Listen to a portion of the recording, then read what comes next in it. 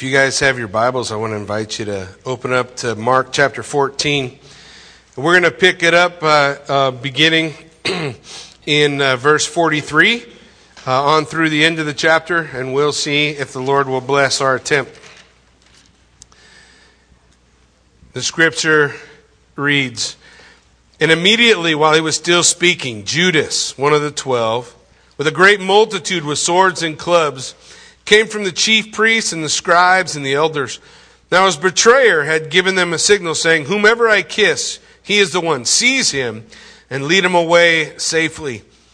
And as soon as he had come, immediately he went up to him and said to him, 'Rabbi, Rabbi,' and he kissed him.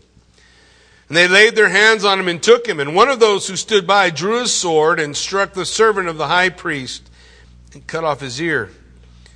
And Jesus answered and said to them, 'Have you come out as against a robber, with swords and clubs to take me? I was daily with you in the temple teaching, and you did not seize me, but the scriptures must be fulfilled.' Then they all forsook him and fled. Now a certain young man followed him, having a linen cloth thrown around his naked body. And the young men laid hold of him, and he left the linen cloth and fled from them naked. And they led Jesus away to the high priest. And with him were assembled all the chief priests, the elders, and the scribes. But Peter followed him at a distance, right into the courtyard of the high priest. And he sat with the servants and warmed himself at the fire. Now the chief priests and all the council sought testimony against Jesus to put him to death. But they found none. For many bore false witness against him, but their testimonies did not agree. Then some rose up and bore false witness against him, saying, 'We heard him say, I will destroy this temple made with hands, and within 3 days I will build another made without hands.' But not even then did their testimonies agree. And the high priest stood up in the midst and asked Jesus and said, 'Do you answer nothing? What is it these men testify against you?' But he kept silent. He answered nothing. Again the high priest asked him, saying to him, 'Are you the Christ, the Son of the Blessed?' And Jesus said, 'I am. And you will see the Son of Man sitting at the right hand of the power and coming with clouds of heaven.' And the high priest tore his clothes and said, 'What further need do we have of witnesses? You have heard the blasphemy. What do you think?' And they all condemned him to be deserving of death. Then some began to spit on him and to blindfold him and to beat him and to say to him, 'Prophesy.' And the officers struck him with the palms of their hand. Now as Peter was below in the courtyard, one of the servant girls of the high priest came. And when she saw Peter warming himself, she looked at him and said, 'You also were with Jesus of Nazareth.' But he denied it, saying, 'I neither know nor understand what you are saying.' And he went out on the porch, and a rooster crowed. And the servant girl saw him again and began to say to those who stood by, 'This is one of them.' But he denied it again. And a little later, those who stood by said to Peter again, 'Surely you are one of them, for you're Galilean. Your speech shows it.' And he began to curse and to swear, 'I do not know this man of whom you speak.' A second time the rooster crowed. And Peter called to mind the word that Jesus had said to him, 'Before the rooster crows twice, you will deny me 3 times.' And when he thought about it, he wept." Let's pray. Father God, as we come before you this morning, Lord, we pray, God, that your word would be opened unto us. Lord, that we might see, God, we've heard the story so many times, Lord, but God, I pray that they would not just be something we've heard before. That we place ourselves in the text, Lord, and we allow your word to do a perfect work in and through us. God, even as we face a coming new year in an unsure season before us, the world is a little twisted and messed up. The answer lies before us in the text this morning. So God, I pray that you truly would be Lord and Savior of our lives. And God, that you would move in this place, in and through your word, as we give you praise in Jesus' name. Amen. Well, we begin our study this morning with the betrayal. And as we look at the betrayal, remember last time as we talked, Jesus had gone away to pray. He was in the Garden of Gethsemane. And as he was there in Gethsemane praying, he 3 times came back to his disciples to tell them, Peter, James, and John, who he had brought away with him, pray. You need to pray. The hour of temptation is coming. There is a test on the horizon. You need to pray.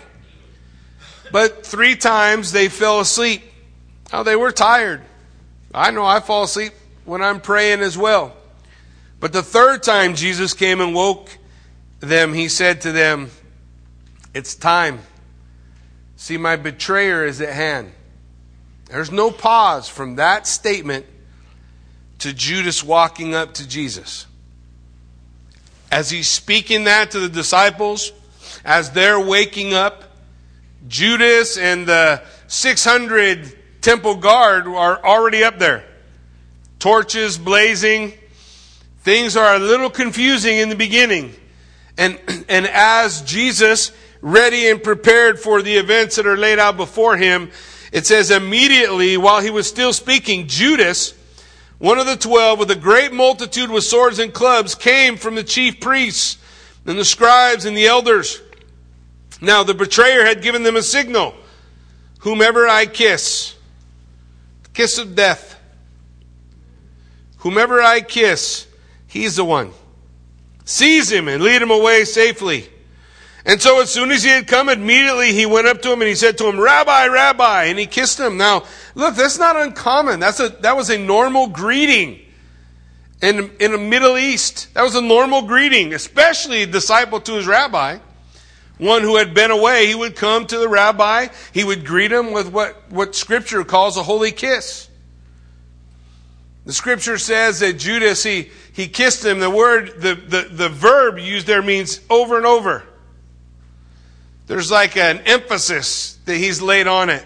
And I thought it was interesting. I don't know if you guys were all here when we looked at Jackie Hills Perry's poem on Judas, but I liked one of the lines that she had to say about Judas when she was speaking about him. She said, it's easy to betray Jesus when you've kissed God goodbye in your heart. And so Judas comes and he kisses, and it's interesting but Jesus has a response. Look what he says. They lay hands on him. One near him drew a sword. Who's the one near him? We know, right? John tells us who it was. Peter's the one who draws the sword, and he tries to cut a guy in half. What was that guy's name? You guys remember? Bible trivia. Malchus, right? Servant of the high priest. The other Gospels tell us. And what did Jesus do with the ear? Put it back, right? His last act, his last miracle is healing someone that one of his disciples hurt. So we have this. Mark really doesn't get into it. Mark just says somebody struck the servant of the high priest, cut off his ear. And Jesus said, have you come out as against a robber? They were with swords and clubs. And when Jesus is saying this, look, I just want you to see that Judas is intimate with the world, the kingdom of the world. He understands the kingdom of the world. Remember when we look at the different times and the different expressions we've seen from Judas when Mary is worshiping the Lord, right? Remember the alabaster flask broken, and Judas said, well, why this great waste? It could have been sold for years worth of wages and money given to the poor. There's a better way to do this. Why are you wasting it worshiping Jesus with it? When we look at it, Judas was intimate with the kingdom of the world, but Jesus wasn't coming to establish the kingdom of the world, was he? He was coming to establish his kingdom, the kingdom of the Messiah, the kingdom of God, the kingdom of heaven. He came to establish something different. And Judas thought, well, he's a revolutionary. He's going to bring revolution. And how does every revolution happen? It happens by people taking up swords. One group is stronger than the other group. They whoop them. They take over, right? And they establish another kingdom and they go on. And then later on, somebody else comes to power. Whether right or wrong really is immaterial because they never really change anything. Doesn't really matter. It's depressing to watch the debates. It's depressing to listen to the things that are going on because it's hard to find, real hope going on. I've watched both sides, spent time looking at both sides, and I pray that God deliver us. But look, here's my point. There are differences between the parties, but at the end of the day, the man that's going to rule or woman that's going to rule, oh, Lord, have mercy. Run that by us again. Yeah, I don't want to say it again. The person who rules is broken. They're broken by sin. They're damaged the same way every person on earth is. And what every kingdom that's ever come and brought revolution and taken over and done, you know what? They still bring a bunch of broken people and they try to rule. And what happens? We've all read history, right? A lot of those revolutions, we look at, man, that was a really good thing. And then, 50 years later, it's less good. And 100 years later, now there's another group coming up to take care of them because they lost their way. You guys get what I'm saying? But the end result, the reason we get to that, is none of those kingdoms really change the heart of man. But Jesus' kingdom. And I know Judas doesn't know that because he hasn't really given his heart to the Lord. He has never really received him as Messiah, maybe as a revolutionary, maybe as another person to come into power. But he comes with swords and clubs. For what? How many times had Jesus told Judas and the disciples, I'm going to get arrested, I'm going to be tried, I'm going to be killed, and on the third day I'm going to rise again? He had told him in the Gospel of Mark, we read about it 3 times. 3 times. Mark 10:33 is almost a perfect replica of what's going to happen today as we look at the scripture. So Judas, he's got no connection. He's connected to the kingdom of the world and how men do things. And really, to be honest with you, that's my big fear when we look at when we as believers get all involved politically. Because now we're starting to try to do things in the flesh. And how in the world are we going to complete in the flesh what God has begun in the spirit? The need is spiritual. The need is spiritual. Look, I heard President Obama the other day say it's a radical idealist that is the problem with Islam. I just want you to know, according to his definition, you are all part of that group too. You're just not part of Islam. You're a radical idealist. Especially if you believe the Bible is true and that it should be authoritative in your life. That's the stage. Pieces are set. They're on the table. And they're moving. But the need is what Jesus came to give, his kingdom. Because what did his kingdom do? It turns everything upside down. Do you remember the Sermon on the Mount? Blessed are the poor in spirit. Oh, who in the world would ever say that? Jesus is the one who can point out the need in the human heart and really turn it right side up. And Judas doesn't understand that. He brings swords and clubs. It's like Jesus looking at Judas and saying, what did you think? I'm a terrorist? What am I, a guerrilla? I'm an insurgent? That you come with 600 soldiers and clubs and swords? What do you think's going to happen? What do you think I'm going to do? Look, Jesus is saying, I've come to bring real revolution. I've come to bring a new kingdom. I've come to do something that no other revolution has ever done, and that is affect the area in the life of man that really needs to be changed. That was the new covenant. To take out the heart of stone and give us a heart of flesh.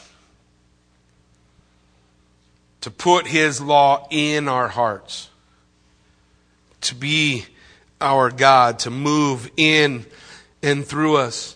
But then Jesus said, but so that the scriptures would be fulfilled, look at Isaiah 53:12 says, therefore I will divide with him a portion of the great, and he will divide the spoil with the strong. Why? Because he has poured out his soul unto death, and he was numbered with the transgressors. He gets arrested just like a common thief, with the soldiers coming with swords and clubs. So he bore the sin of many and made intercession for the transgressors. In Zechariah 13:7, it says, awake, O sword, against my shepherd, against the man who is my companion, says the Lord of hosts. Strike the shepherd, and the sheep will flee. Then I will turn my hand against the little ones. What's the next thing? The next verse says, and all forsook him. Everybody leaves. Everybody leaves. We see everyone leaving, everybody running. They all forsake him, and we think, well, why are they leaving? Why are they running? Because they're afraid of the sword. They're afraid of the kingdom of this world. But I don't want you to lose sight of something. They're not all running. There's one standing. Paul calls him the second Adam. He is standing to fulfill his purpose. He is standing. He's not afraid of the sword of the land. He's not afraid of their kingdoms. The night before, or during that night in Gethsemane, as he cried out and as he prayed and as he sought the will of the Father and aligned his will with his, as he sought the Lord in preparation for what was coming, you need to recognize what it was that brought fear to his heart. Not the sword of man. It's the wrath of God. Look, in the Garden of Eden, when Adam and Eve fell, you guys remember the story? Adam and Eve are put outside the garden, and a cherubim is placed in the gate, and he's got a sword, right? The cherubim's got the sword to bar their way in. So they can't come back, right? They can't come back in. They can't get back in. The only way to get back in is to pass through or go through the sword. But that sword is not the sword of man or the sword of the kingdom of this world. That sword is the sword of the Lord. His justice, divine justice, God's wrath bars the way of man being able to come to God. No one can get into his presence without passing by that sword. They flee. We flee. Jesus stays. He trades places with us. He takes the sword that separates man from God. The wrath of God is going to be poured out on him to the full. He's going to fulfill it all. And he stands ready to take that place, ready to take our place. Well, from the betrayal, what happens? In fact, when you come with me to Israel, you're going to see, we're going to be up on a hill in the area where the Garden of Gethsemane is. And as we're up there on the side of the hill, we're going to read the scripture. We're going to talk about Jesus' night and the arrest that takes place. And then we're going to get up and we're going to walk to Caiaphas' house. We're going to walk down the mountain, down into the Kidron Valley. It's not a long walk. We're going to come up the other side and we're going to get on a trail. And the trail that we get on is a trail that goes to Caiaphas' house. Now, Caiaphas' house, he had a cistern that was used as a dungeon where they would keep prisoners in case they needed a place to store them or put them until they could take them over to Pilate, which is a little ways away at the Antonia Fortress in Jerusalem. So we walk down and we come to Caiaphas' house. We're going to wind down into that dungeon. We're going to sit in the dungeon where they held Jesus while they awaited the morning where Jesus was. Not a place like it. Not a maybe. We're going to walk on trail and stones, and it's not stones like it. They're the stones that date back to Christ. It's the same steps going up to the house. It's the same house. And you get an opportunity to see this journey that takes place leading to the trial. It says when they led Jesus away to the high priest, and with him were assembled all the chief priests, the elders, and the scribes. But Peter followed him at a distance, right into the courtyard of the high priest, and he sat with the servants and warmed himself at the fire. Now the chief priests and all the council sought testimony against Jesus to put him to death, but found none. Now you've heard many times it's an illegal trial. We know it's an illegal trial because of the Babylonian Talmud. The Babylonian Talmud tells us what the rules were for a trial, and they're based on what Scripture lays out for us. There's never supposed to be a trial at night. They were supposed to always have a quorum of at least 23. Now, we don't know whether they had the quorum or they didn't, but we know that they didn't have the whole of the Sanhedrin. The whole of the Sanhedrin would have been 70. So, they've gathered together on that night the ones who were supportive of seeing the death of Jesus Christ. They arrested him at night so they didn't have to do it in the day when the people would see. In fact, they arrest him somewhere just after midnight. Somewhere between midnight and the sunrise, they come and they get him and they bring him to Caiaphas' house. The same day that he's arrested, he's brought to Caiaphas' house, but they have no official charge. What did they arrest him for? They don't tell you what they arrest him for. There's no official charge. And they can't find witnesses to agree. According to Deuteronomy 19:15, one witness shall not rise against a man concerning any iniquity or any sin he commits. By the mouth of 2 or 3 witnesses, the matter shall be established. So how many witnesses did you have to have by Jewish law in order to condemn a man? At least 2, right? You have to have at least 2. But what's the Scripture tell us here? The chief priests and the council sought testimony to put Jesus to death, but they found none. They couldn't find 2 guys to agree. They couldn't find 2 guys that would tell the same lie the same way. So they come, they gather, they put them together. They hold the trial at night. We also see that their motivation is a mess. Look, why did they arrest him? They want to put him to death. That's what it says, right? The chief priests sought testimony, witnesses, so they could put him to death. You're not supposed to arrest somebody so you can kill them. Right? That's not supposed to be. You're supposed to arrest them because they've done something wrong. And then you charge them and you do whatever needs to be done because of what they've done wrong. But you're not supposed to arrest them just to kill him. But that's what they're doing here. They've arrested him just to kill him. They've just brought him in so that they could put him down. And what do we see about Peter? Peter's there, right? Okay, another opportunity for Bible trivia. Who else is there? Another disciple's there. Who is it? John's there. Man, you guys are sharp. How did Peter get in? They're at Caiaphas' house, right? So you got to know somebody to get into the high priest's house, into the courtyard. John lets him in. Why? Because the family Zebedee is well known to the chief priests. In fact, the Zebedee fish market is so famous, their name's actually carved in the stone in Jerusalem. You come with us to Israel, you'll get an opportunity to see the name Zebedee from the family fish market where they sold fish, probably to the high priest himself, which is why the high priest knew him. So John lets him in. Listen, love made Peter go. A lot of people give Peter a bad rap. Love made him go. Man, he could have just sat at home with everybody else, but he loved Jesus. He wanted to be there. He didn't know what to do or how to do things. It hadn't worked out the way he thought. He was more than willing to die with Christ. And sometimes I hear within the body, within the church, I hear people say, I'm willing to die for Jesus. I'm willing to die for him.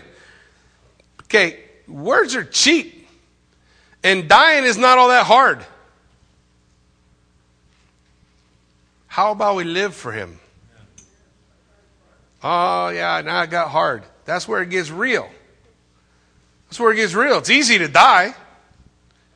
It's easy to grab a sword when there's a bunch of guys around and whack somebody in the head, and you just figure the 600 guys are going to take me out, right? Except it doesn't happen. Jesus takes away your sword. Tells you those who live by the sword will die by the sword. So he takes the sword away and he puts the ear back on a dude and he says, that's not how we're going to do this. Now, that was Peter's way. Now it's God's way. And because he loves Jesus, he's there. But because of fear, there's distance. Because he loves Jesus, he's there. But because of fear, there's distance. Well, let's look at the false testimony. Verse 56. For many bear false witness against him, but their testimonies did not agree. Then some rose and bore false witness against him, saying, we heard him say, I will destroy this temple made with hands, and within 3 days I will build another without hands. But not even then did their testimony agree. So they're even feeding them lines. Here's some lines. Say this. And they can't even do that part right. They can't do that part right. They can't get it put together. They've come to bear false witness. The testimony is not consistent. What did Jesus actually say? In the Greek, he said, you destroy this temple, and in 3 days, I will raise it up again. And this he spake concerning what? His body. What are they about to do? Destroy his temple. And what's going to happen in 3 days? He's going to raise it up again. He's going to raise it up. The resurrection is a sign. That's what Jesus was speaking of. But then things get interesting in verse 60. In Mark 14:60 says, and the high priest stood up in the midst and asked Jesus, do you answer nothing? What is it that these men testify against you? Now remember, what did it say in Isaiah 53:7? Said he was oppressed and afflicted, yet he opened not his mouth. He was led as a lamb to the slaughter, and as a sheep before its shearers is silent, so he opens not his mouth. So he doesn't say anything. He's saying, why don't you have anything to say against what these men testify? But he kept silent and answered nothing. So the high priest asked him. So the high priest is getting frustrated. You got the quorum probably there. You got a group of 23 guys. They're ready to condemn him to death, but they got a bunch of witnesses. And according to the law, they got to have 2 that agree that he did something wrong. They can't come up with 2. So the high priest is going to put a question to him.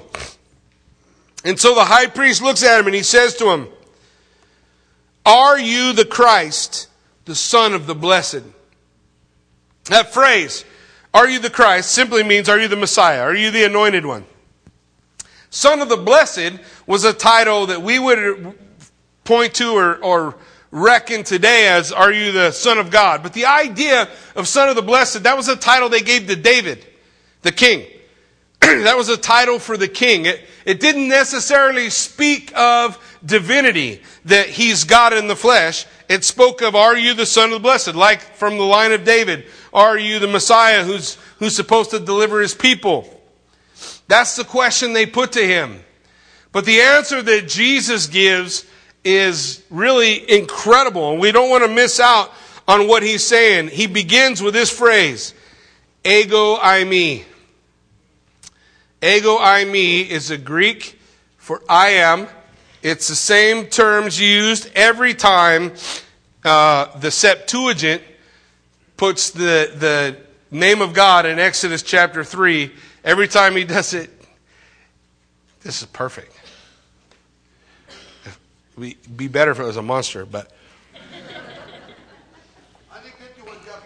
that's pretty good. That's just what the doctor ordered. So, every time ego eimi is used, I am, it's used in the same place where the Hebrew equivalent for I am that I am in Exodus chapter 3. Remember when Moses says, who shall I tell the children of Israel has sent me? What's your name, God? And God the Father said, tell them I am. I am that I am. Tell them I am has sent you. We come to John chapter 1 and it says, no man has seen God at any time. How many people have seen God? Said how many people? No one seen God at any time, right? That's simple. It is the only begotten, or the one and only Son of the Father, who's in the bosom of the Father. Who's in the bosom. What does that mean? It means he's in the being.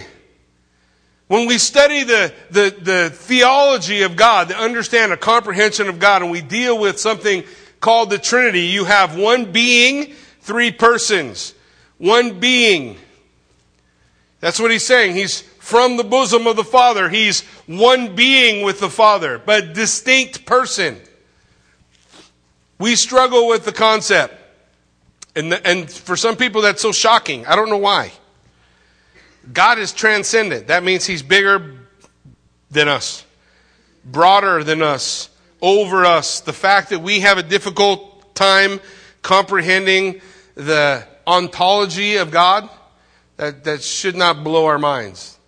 It's just simply part of who God is. But the point is, Scriptures teach one being, three persons. One being, three persons. Father, Son, Holy Spirit. So, Jesus begins with the phrase, Ego eimi, I am. He's had 7 I am statements in the Gospel of John. One of those I am statements is this: unless you believe that Ego eimi, you will die in your sins.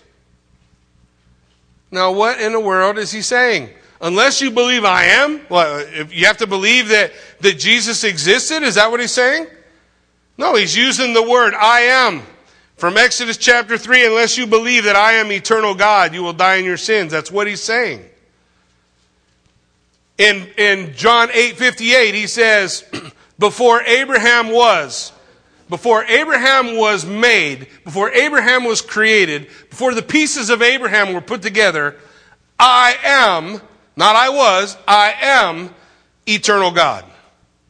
Who's the one putting the pieces together? Jesus. We go through the Old Testament. Remember I told you no one has seen God at any time, but there's several times in the Old Testament people see God. What's that all about? Well, what did John 1 tell us? Who are they seeing? Jesus. Jesus. The Scripture lays out. So Jesus, he's asked, are you the Christ, the Son of the Blessed? And the first thing he says, Ego eimi. Now in the Gospel of John, when the people come to arrest Jesus, and they come up, Judas's kiss, all that stuff happens, and they say, are you Jesus? You remember what he says? It only happens in the Gospel of John. He says, Ego eimi, I am. What happens? They all fall down. Why? Because the name of God is power. There's power. Jesus doesn't go anywhere. They all fall down. He's still standing there. They get back up. They got to be tripping a little bit, don't you think? They come up to him like, you guys remember? Well, I don't have time. I'll tell that story later. But anyways, they fall down. They get back up. This is the name of power. This is the name of Almighty God. So he's saying, I am. Ego eimi. And then he makes this quotation. Look at it. He says, I am, and you will see the Son of Man sitting on the right hand of the power and coming with the clouds of heaven. And when you look at that section, it's such an incredible statement that Jesus makes here in the Gospel of Mark. And it's taken from two places. Daniel chapter 7, verse 13 and 14, and Psalms 110, verse 1.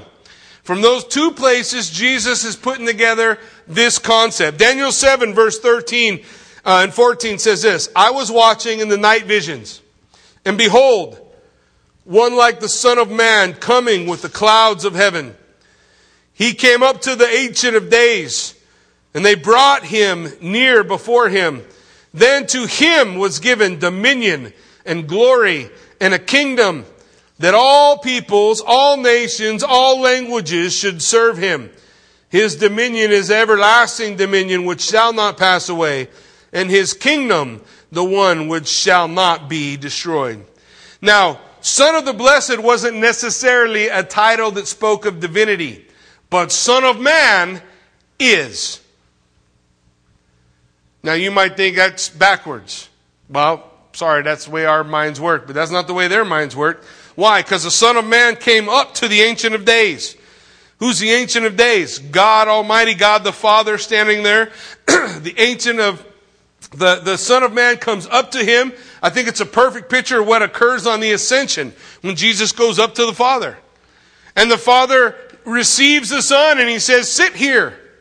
Sit here, he tells him. He says, I'm going to give you a kingdom. I'm going to give it to you. Dominion, all people, all nations, all languages. Your kingdom will never pass away. That Jesus puts together with Psalm 110:1. Listen, Psalm 110 is the most quoted psalm in the Bible. Most quoted verse of the Old Testament and the New Testament. Psalm 110 is quoted all over the place. Why? Because it's a psalm proclaiming the kingship of Jesus Christ. In Psalm 110:1 it says, the Lord said to my Lord, sit at my right hand till I make your enemies your footstool. So when we talk about this concept, Son of Man, what it means and what it does, what we want to see is what Scripture tells us about it. Because if we look at all the places it's brought up in Scripture, it'll help us nail down exactly what Jesus is saying. What is he telling us? What does this title mean? What are these things all about? The Son of Man is a fully divine and exalted figure, sitting at the right hand of the Mighty One. Now, if the high priest could only have heard the solemn warning that he's giving, in essence, he's saying to the high priest, look, you're judging me, but I'm going to come back and judge you. I'm the judge of all the earth. Why? Because he talks about the Son of Man being vindicated and enthroned. Where do we see that? Acts 7:56. At the death of stoning, or the death of Stephen, the stoning of Stephen. On this day, Jesus, they think they're putting Jesus on trial. And Jesus is telling them, really, you're being judged. And that judgment is going to be fulfilled by 70 AD. By 70 AD, we'll see the end of the temple and the destruction, really, of Israel as a nation.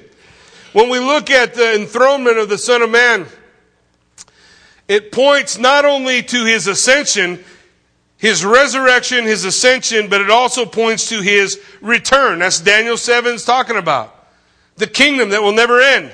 The kingdom that begins and never stops. Remember, Daniel had a dream about a statue and a stone not made with hands comes out of the heavens and smashes the feet and destroys all the kingdoms of the world. They ground up into powder and they blow away. What happens to that little stone? It grows and grows and grows until what? Fills the whole earth. What is that? The kingdom of the Son of Man. The kingdom of the Son of Man. God coming to deliver his people. It says, the Son of Man at the right hand of the power. He's at the right hand of the power. The power, obviously, he's talking about the being of God. He's saying he's not only greater than David, because David did not ascend into the heavens, but he's also greater than the angels. Hebrews 1:13. To whom of the angels did he ever say, sit here till I make your enemies your footstool? That's what the Scripture is telling us about the Son of Man and the right hand of power. God exalted him. God lifted him up. Just as mankind rejected him, as man puts him down, God lifts him up. In Acts 5:30, Jesus, whom you killed, God has exalted and placed him at his right hand. The point of the Scripture is telling us exactly what Jesus is laying out for, the right hand of power. He is the sovereign ruler over all the earth, the King of kings, Lord of lords. That's what he's declaring to the high priest. That's what he's telling him. He's seated. Why? Well, every priest is supposed to be standing because he's continually offering offerings. But what does Jesus do? He sits. Why? Because he's going to make one offering. What's the one offering he's going to make? His body, his flesh. He's going to die. And that offering is finished. That's it. All men enter into a relationship with God through the sacrifice of Jesus Christ, or they do not have a relationship with God. Jesus said, I am the way, the truth, the life. No man comes to the Father except how?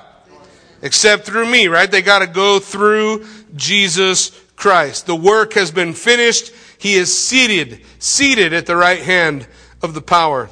And he's awaiting The final surrender. He's seated there when? Till his enemies are made his footstool, right? He's seated until his enemies are made a footstool. 1 Corinthians chapter 15 tells us who the last enemy is. Who's the last enemy? The last enemy is death. Death is going to work backwards. Death is going to work backwards because of what Jesus Christ has accomplished. So this verse that Jesus is laying out points to the divine person of the Christ, the power that he's seated beside the Father, that he is one in being with the Father, and that he's coming with the clouds in judgment. He's going to judge. You think you're judging me, but I'm going to judge you. He is the judge of all the earth. Revelation 1:7, what does it say? Revelation 1:7 says, "Behold, he is coming with the clouds, and every eye will see him, even they who pierced him, and all the tribes of the earth will mourn because of him. Even so, amen." What are they talking about? Jesus' return in judgment. Jesus' return in judgment. So as he's standing there, he says, look, I'm the Son of Man, a title of deity. I'm seated at the right hand of the power. I'm one in being with Almighty God. I'm seated because my work is about finished. And I'm going to come back in judgment. You're judging me, but I'm going to come back and judge you. Now, you might say, Jackie, this is so complicated. I don't know if I can get my head wrapped around all the things that you're talking about. But in essence, what he's saying is, look, today, that day, that trial, he was God in the dock. He was God on trial. Well, people always wanted to blame God for stuff, ain't they? That's the day they got to do it. God in the dock. They get to bring their charges against God. But I want you to understand something. That's not the only time that ever happened. Because before he was God in the dock, he was God on the rock. Exodus 17. Remember the story of Exodus 17? Children of Israel are complaining. Is that amazing? Oh no, it's so shocking, right? What? They're complaining? It's kind of like Democrats talking about gun control. It's like, well, of course they are. That's what they do. Well, they're complaining, the children of Israel. Let's look at it. Exodus 17. It says, all the congregation of the children of Israel set out on their journey from the wilderness of Sin, according to the commandment of the Lord, and they camped in the Rephidim. But there was no water for the people to drink. Therefore the people contended with Moses and said, give us water that we may drink. So Moses said to them, why do you contend with me? Why do you tempt the Lord? Why do you tempt the Lord? What are they saying? Why are you charging God with wrong? Why are you putting God on trial? That's what he's saying. Why are you putting God on trial? Why do you tempt him? So the scripture says, the people thirsted for water and the people complained. Why is it you have brought us out of Egypt to kill us and our children and our livestock with thirst? So Moses cried out to the Lord, what shall I do with this people? They are almost ready to stone me. Listen. And the Lord said to Moses, go on before the people. Now I'm sure Moses is thinking, finally we get a chance to judge the people. Go on before the people and take with you some of the elders of Israel. That's what you would do when you were setting up court. And take in your hand your rod. Remember the rod, the staff? Well, you want to have the rod. That's something you're going to need in court to judge the people. Go before the people. Take in your hand your rod which you struck the river and go. Behold, I will stand before you. What's it say? On the rock. You ever notice that before? I will stand before you. So Moses, I want you to go. The people are complaining and they're putting God on trial and they're saying God's no good and he hasn't done anything for us. And God says, I'm going to go stand on the rock. Moses, you get the elders and all the people together, grab that staff of yours, you come over. Now what's he going to do? God says you're going to come over to that rock that I'm standing on and you're going to smack it. You're going to strike the rock. And when he strikes the rock is going to fracture. And from the fracture of the rock is going to come water for the people. The first time God's on trial. Well, what does all that have to do with anything? He does it. Moses doesn't judge the people.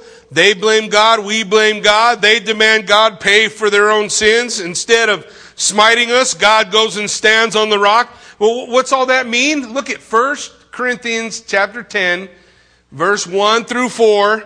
Paul's going to tell us about it. Moreover, brethren, I do not want you to be unaware that all our fathers were under the cloud, all passed through the sea, all were baptized into Moses in the cloud and in the sea, all ate the same spiritual food, all drank the same spiritual drink, for they drank of that spiritual rock that followed them, and that rock was Christ, Messiah.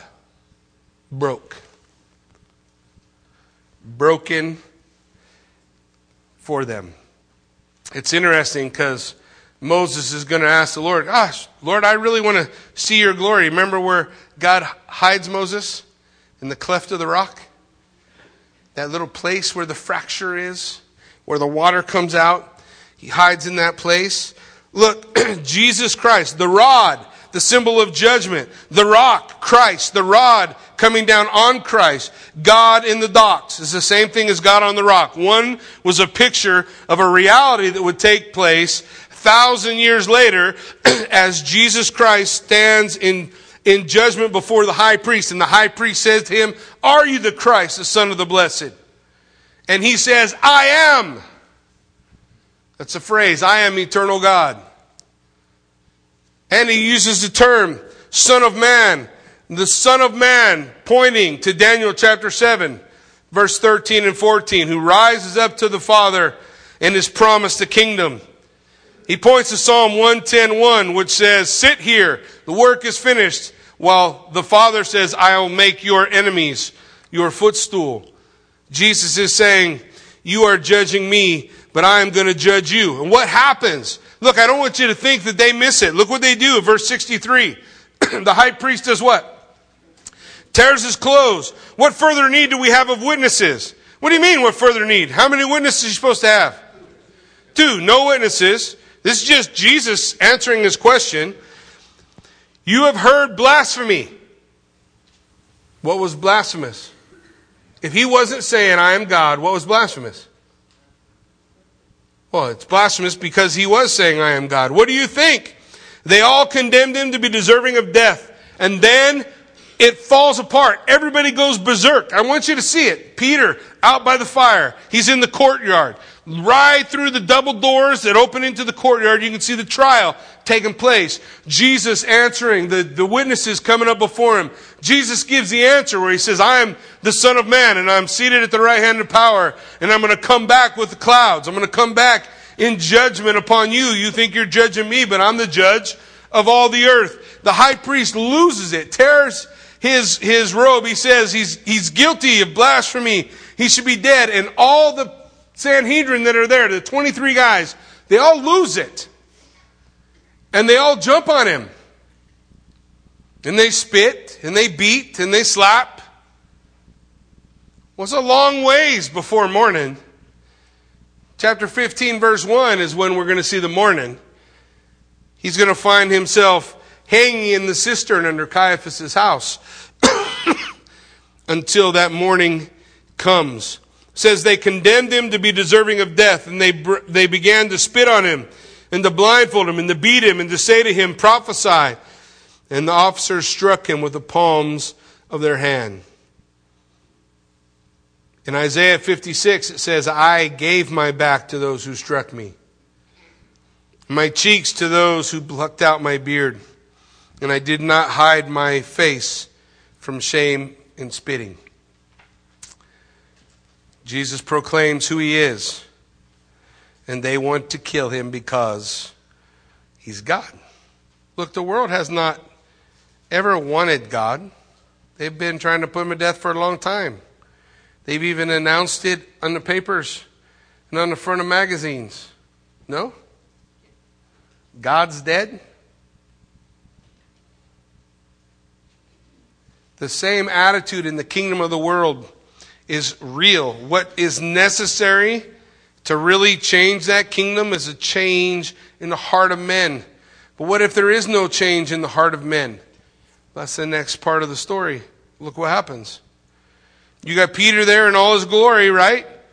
And everything that he can muster up in his flesh, all that he has. It says, now as Peter was below in the courtyard, one of the servant girls of the high priest came. He's in the courtyard. Chaos has erupted. They're beating him and dropping him down into the cistern. Peter can see it through the double doors. As that's beginning, as that's going on, a servant girl from the high priest saw Peter warming himself. She looked at him and said, you also were with Jesus of Nazareth. But he denied it, saying, I neither know nor understand what you are saying. And he walks away. Now the courtyard, just like a courtyard as you would picture it today. A big square area, fire pit somewhere in the middle, but there's other places you can get to. So he leaves the fire and he goes out toward the porch. He goes out toward the porch. And as he's out there toward the porch, it says a rooster crowed. Then a servant girl saw him again and began to say to those who stood by, this is one of them. But he denied it again. And a little later, those who stood by said to Peter again, surely you're one of them. For you are a Galilean. Your speech shows it. And he began to curse and swear, I do not know the man of whom you speak. So we have the test of the flesh, the man who has not had his heart changed by God. The Holy Spirit is not living inside of Peter at this point. When Jesus is raised, he's going to breathe on him and say, receive ye the Holy Spirit. When Jesus says it, it happens. Until that time, Peter has faith, he has trust, but he's not been regenerated yet. The test of the flesh, he denied being with Jesus. He denied being one of his disciples. He denied knowing Jesus at all. The test of the flesh just simply shows the failure of the flesh. Say it. We can't kingdom build. If something doesn't change us from the inside out, nothing changes. Nothing's ever different. It's always like it is. And then it says in verse 72, a second time the rooster crowed, and Peter called to mind the word that Jesus said, before the rooster crows twice, you will deny me 3 times. And when he thought about it, he wept. Now look, Luke